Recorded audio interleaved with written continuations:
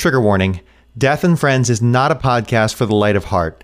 Many dark and serious subjects will come up. Listener discretion is advised. Skeleton Army. We know what you're thinking. Well, we always do. But especially in this case. We're like Santa, basically. Spooky Santa. So, Satan. No.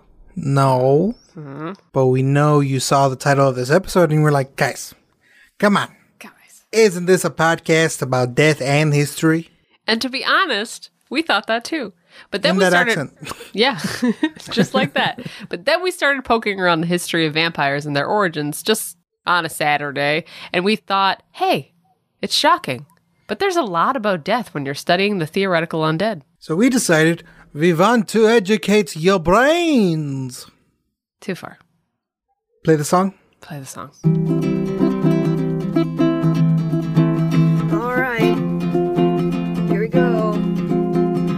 Death comes for us all. You might as well make it your friend. Your friend. With us on Death and Friends.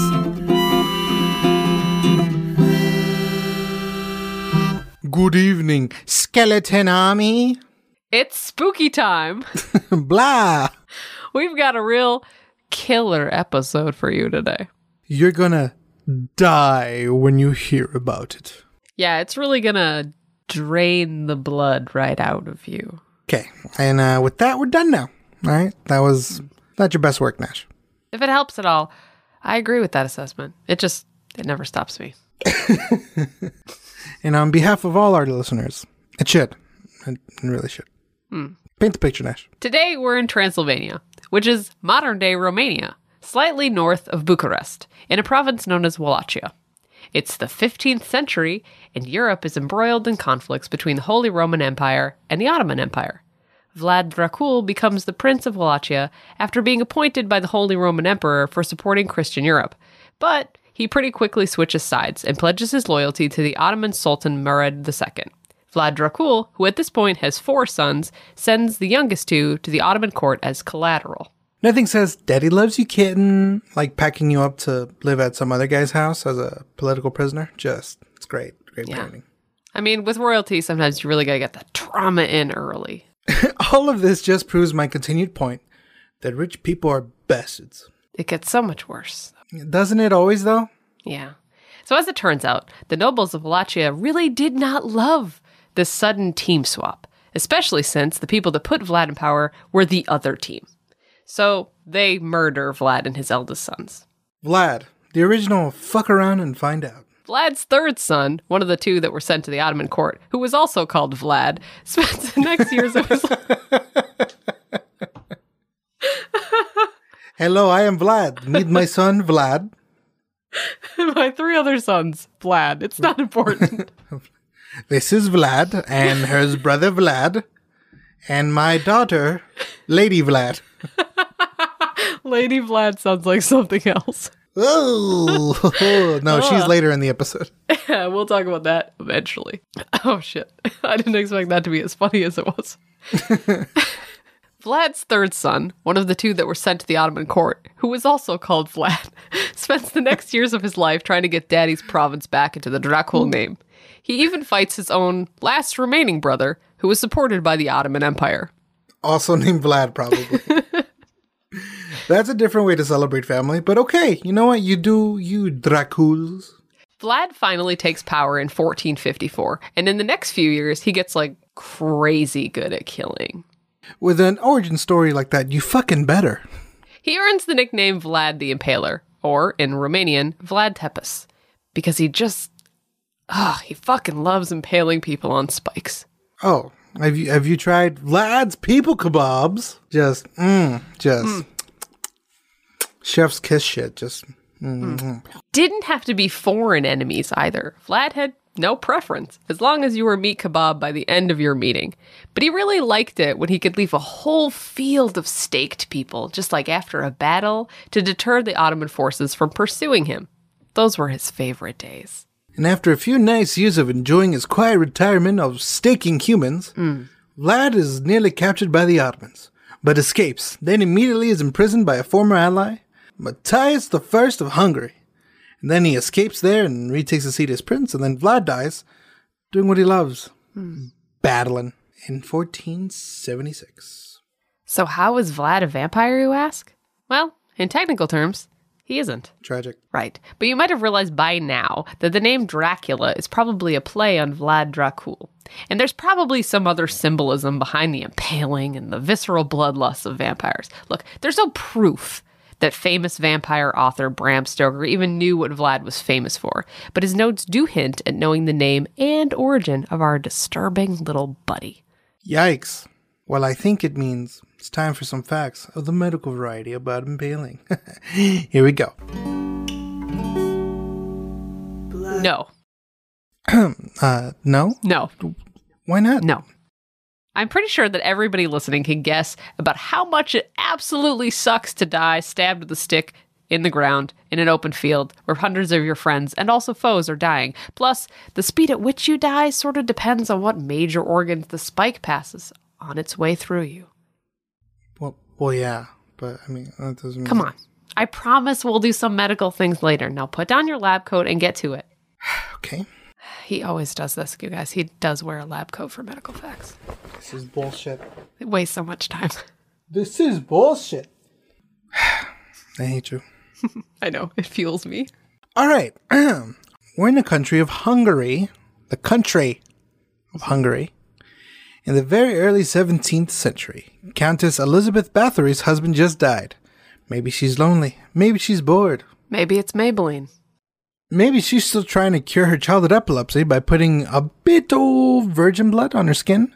She starts recruiting young girls to her castle so she can torture and murder them. Oh. As one does. That is not where I thought this was going to go. Yeah, no one else either. She starts a school called the Gynaeceum. Which is Greek for the part of your house that's just for ladies. This is not a metaphor. This is real. She tells everyone it's for girls to learn etiquette, with the emphasis being that even girls who weren't necessarily of royalty or well-connected could go and move up the social ladder. Pretty dope, right? Yeah. And word gets out, though, about, stuff. I mean, obviously someone's going to be like, hey, I haven't heard from my kid in like a minute. Pretty much. Yeah. By 1610, the rumors are so bad, the king assigns someone to pop by the castle and, check on it, just in case there's some crimes. And that guy comes back and he's like, yeah, shit is not okay in there. And that is, okay? The opposite of okay. Not that. Yes. He would Holy later shit. He would later go on to write a letter to his wife saying that he found Bathory just casually eating some dinner. But he also found a dead girl and another girl who was, and this is a quote, living prey. It's metal as hell, dude. Yeah. Sources estimate there were about 300 victims, and so Elizabeth Bathory holds a Guinness Book World Record for most prolific female serial killer, which is just the most... just... So many. Bathory went to trial for her crimes. And that's sort of in quotes, because she was rich. Sort of? Sort of. She was rich and powerful, and the government really, I cannot stress this enough, really did not want the public to know about how long they let this thing go on for. Yeah. Even more proof that rich people are trash. What a bop. There were over 300 witnesses to varying degrees. Many of them testified on things that they heard about from other witnesses, or gave evidence under duress or torture themselves, and some of those same witnesses went on to be executed, or just sort of disappeared. So do with that information what you will. She was eventually charged and put under house arrest. In some reports, she was in a bricked-up room and left to die. But in others, she just couldn't leave the castle. She gets imprisoned in 1611, but finally dies in 1614, so probably the second one. Right before she goes to bed one night, she tells her bodyguard that her hands are cold, and in the most incredible flex possible, her bodyguard dismisses this with, "Don't worry about it, just go to bed," and then they find her body in the morning. Points for that guy. Right, I'm kind of hoping this is a Jeff situation, like, she was like, my hands are cold, and he's like, whoops, I accidentally stabbed you in the face. Probably not. That's probably not it. Just like, I'm cold, stab! He just finally snaps after 3 years of listening to this bitch. He's like, Oh, no, just, he's trapped in the room with her. That's why he's upset. It's like, fucking Christ, this is the worst assignment. Look, here's the thing about Elizabeth. She probably wasn't drinking blood or even rubbing it on her skin to keep it young, which is what most people have heard about her. The thing that It rubs the blood on its skin. Well, that was like a common treatment for epilepsy. They were like, you're not going to have fits anymore if you cover yourself in blood. Just, red on the face, you know? Sometimes there was also like powdered skull. Wow. Yeah. The thing that gets translated into vampiric legends from Elizabeth Bathory is the bloodlust of it all. You don't get into the Guinness Book for chump shit. No one cares about the guy with longish nails that's great for breaking up wheat. No, they care about the guy who's essentially an invalid because he can't move or do anything because his nail game is so strong his nails curl and they're taller than he is. Are you on drugs? Too much? It's gross. Nails are gross. Face is gross. Yeah. Super mature. Let's turn to the real world origins of vampires for a second. Fun facts with Nash. Vampires don't just appear from death mythology and really fucked up serial killers. Woo. In fact, a lot of what we fear about vampires comes from our fear of corpses and not totally understanding body decomposition. The earliest stories about vampires always describe them as distorted human creatures with blood trickling out of the mouth and these long, creepy fingernails. But those are just stages of corpses being corpses. See, a few days after death, all the gases in a body sort of build up and they bloat and discolor. Then, as the gases release through wherever they can get out of, the skin recedes, giving the appearance that the body is thinned out. And then the hair and the nails have grown since death. The gases expelling also force out any liquid in the body, hence the blood-like substance coming out of the mouth. Gross.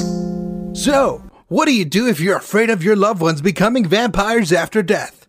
It varies across the world, but here are some common things you can do.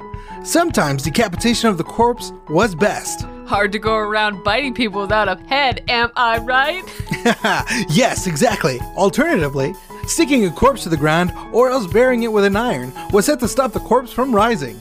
In 16th century Venice, bricks in your mouth of corpses were the trick, as discovered by archaeologists in 2006. Other grave goods give us different insights to the wisdom of the day.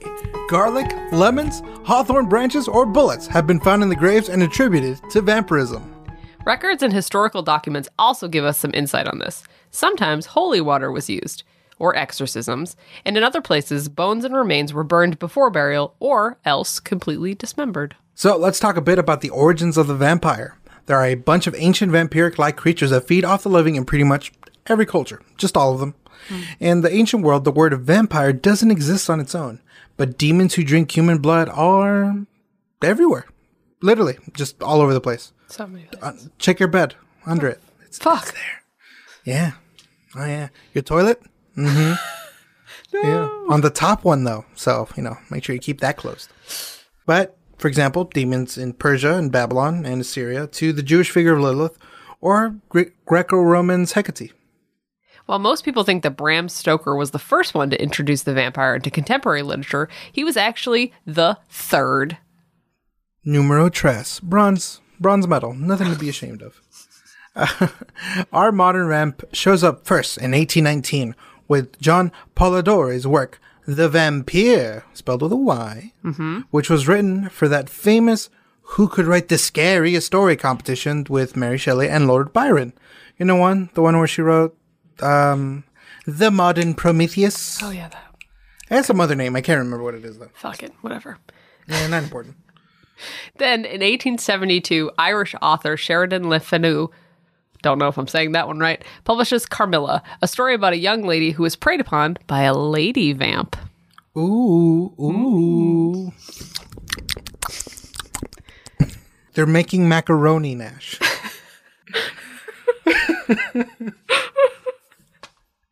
In 1897, Bram Stoker arrives on the scene and, literally speaking, punches everyone else in the mouth, and then the entire world is fascinated by vampires. Well, until the Twilight series ruins it for everyone. Well, it's hard to recover your spooky identity when someone makes you sparkly in sunlight, and also, those films are a treasure, and I will hear no more slander from you. That is literally the hottest take I've ever heard. What an opinion. I'm honestly shocked. Disgusting. Besides mythology, being really scared of dead people and not having electricity to look under your bed, because that's where everything is at night, to see scary things. There were real diseases that made people believe in vampires. Black death, polio, spontaneous combustion. Dying comes, and after death comes decomposition. It may seem sad and also gross, but here you are, and here's your host. Not an actual doctor, but it's medical facts with Dr. Angel. All right, cool. Enter Porphyria cutánea tarda, which sounds like a Latin incantation for vampires, but in fact the number one suspected vampire disease. A disease you most likely get due to liver disease, more than likely hereditary, or because alcohol. Drinking. You deal with hyperpigmentation, dark urine, discomforts, redness, and swelling of the skin, but most importantly, extreme photosensitivity. There is also XP, ectoderma pigmentosum, which affects 1 in every 1 million people. UV light causes the skin to react in a not so fun way. Blisters, cracks, the works, and it actually causes permanent injury to the skin. There's also EPP, erythropoietic protoporphyria, which is a disease that causes the blue light from the sun to cause intense pain that you can feel all the way through your bones. Also, fun fact, porphyria has a very rare version of it, which actually requisites other blood in order to survive. Is that correct? Yeah. Is that, yeah. So it's probably where the myth came from, because a bunch of homies were running around and they're like, Steve, please, I need your blood, kid. I need it to live. I need it now. They were You're like, okay, are you going to drink it? What are you going to do with it? I need to put it in my asshole. What? That's also not true. No, Steve, that's not medically accurate. Blood transfusions. Yes. But the other, much more common disease that would have caused this, that would have led everybody to believe in how it spreads in the works, is yield tuberculosis. Consumption. It's also called tuberculosis. Don't worry, I got this part, Angel. I got it. I love talking about consumption. Hey, we're going to tell a little story about consumption, actually. I'm going to tell you a little story about Mercy Brown.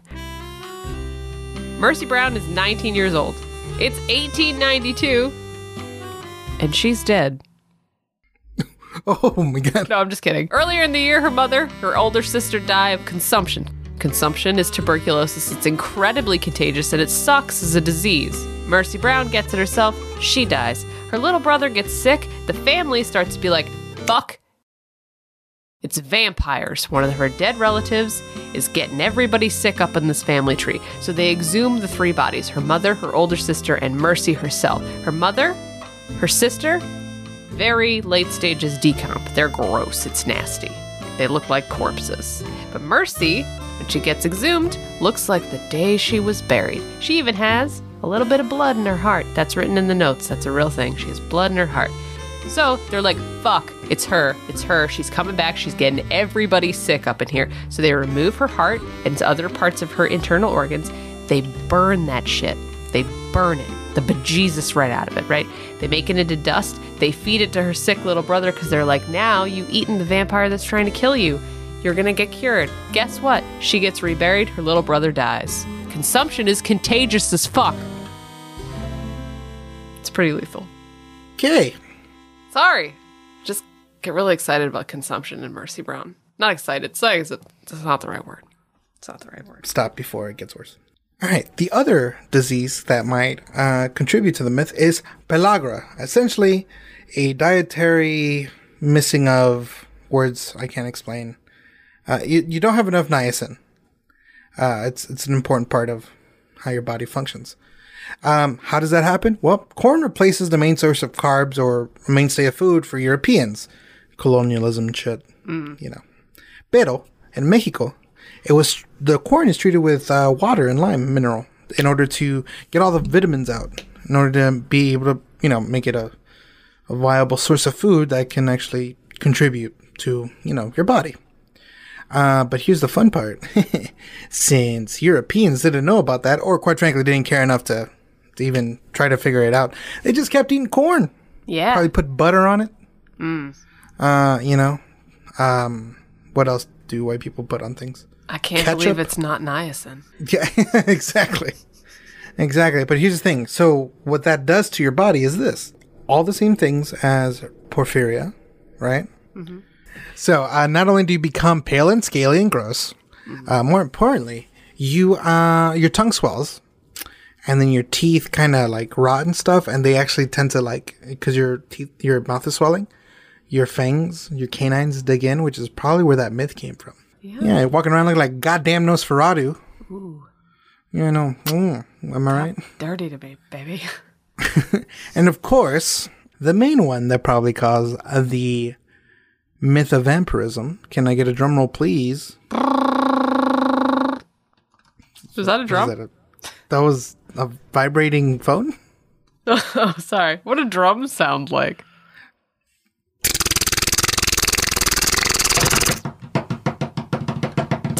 Fucking rabies. What? Yeah, rabies. You know, the disease that you can get from animals, most likely than bats. Oh, look. Bats. Bats. Isn't that crazy how that happened? That's fucking crazy. Yeah. Wow. Yeah. Well, you get rabies from the bat. You get all foamy in the mouth, and you're aggressive as shit. You're like the worst part of you. All awaken. You're horny. You're sickly. You're foaming at the mouth. You're bleeding from every orifice. And if somebody's like, hey, bro, are you okay? You're like, get away from me. And you start biting people. So, yeah. And, of course, rabies is a death sentence if you don't get it treated, like, immediately. So, you can also see where the undead section kind of slots in there. Mm-hmm. Yeah. So, super fun things becoming a vampire. Not nearly as sexy as Tom Cruise made it seem at first. Or even Bram Stoker. Or Sheridan Le Fanu. Or Vlad the Impaler. If only he was impaling other things instead of people. Well, yeah, people, but maybe not violently. Well, I mean, his whole thing was like conquering places. I was trying to make it a sex metaphor. Yeah, but it just kind of got sadder. Oh. So what did we learn today? Well, vampires. They're not real. Or are they? No. No. But their inspiration was real. Rich assholes with fucked up families, and also a deep misunderstanding of disease and also medicine. But what we know for a fact is this. Twilight sucked. You son of a bitch. On that sparkly note, that's the episode. A special thanks to the wonderful Amy Doe for the jingles, and a special thanks to you for listening. Please remember to subscribe on iTunes, Spotify, or wherever you get your podcasts. A rate and review would also be nice. And also follow us on Instagram and Twitter. I'm at Gorilla Jokes. And I'm at It's Nash Flynn. And of course, follow the podcast at Death and Friends Podcast. And hey, if you love this show, we've got a Patreon now. It's mostly to cover our sound guy's medical bills. In order to properly write medical facts, we expose Dom to all the illnesses and ways to die we talk about on the show. This week was pretty rough. I mean, there were like 4 illnesses, 2 serial killers, so he doesn't feel that great today. He's not super excited about the steak. Yeah, no. He really wants to get that out. So check out our Patreon at patreon.com/deathandfriends. And remember, hey, you there. Yeah. You're loved. Matter. If you don't want to be your own friend, we'll be your friend. Please accept my MySpace request. It has literally been 4 weeks. Till next time, Skeleton Army. Love you. Love you. This has been a Knavery Inc. podcast. Go to knaveryinc.com for more details. Executive produced by Jacob Duffy Hallblad. Audio design by Dominic Wanzon. The fuck is a knave? Remember, this is a comedy podcast? Don't use it in your research papers. It's spooky time. No, that's not the way I want you to read that. I can't say this line in a way that doesn't make it sound sarcastic.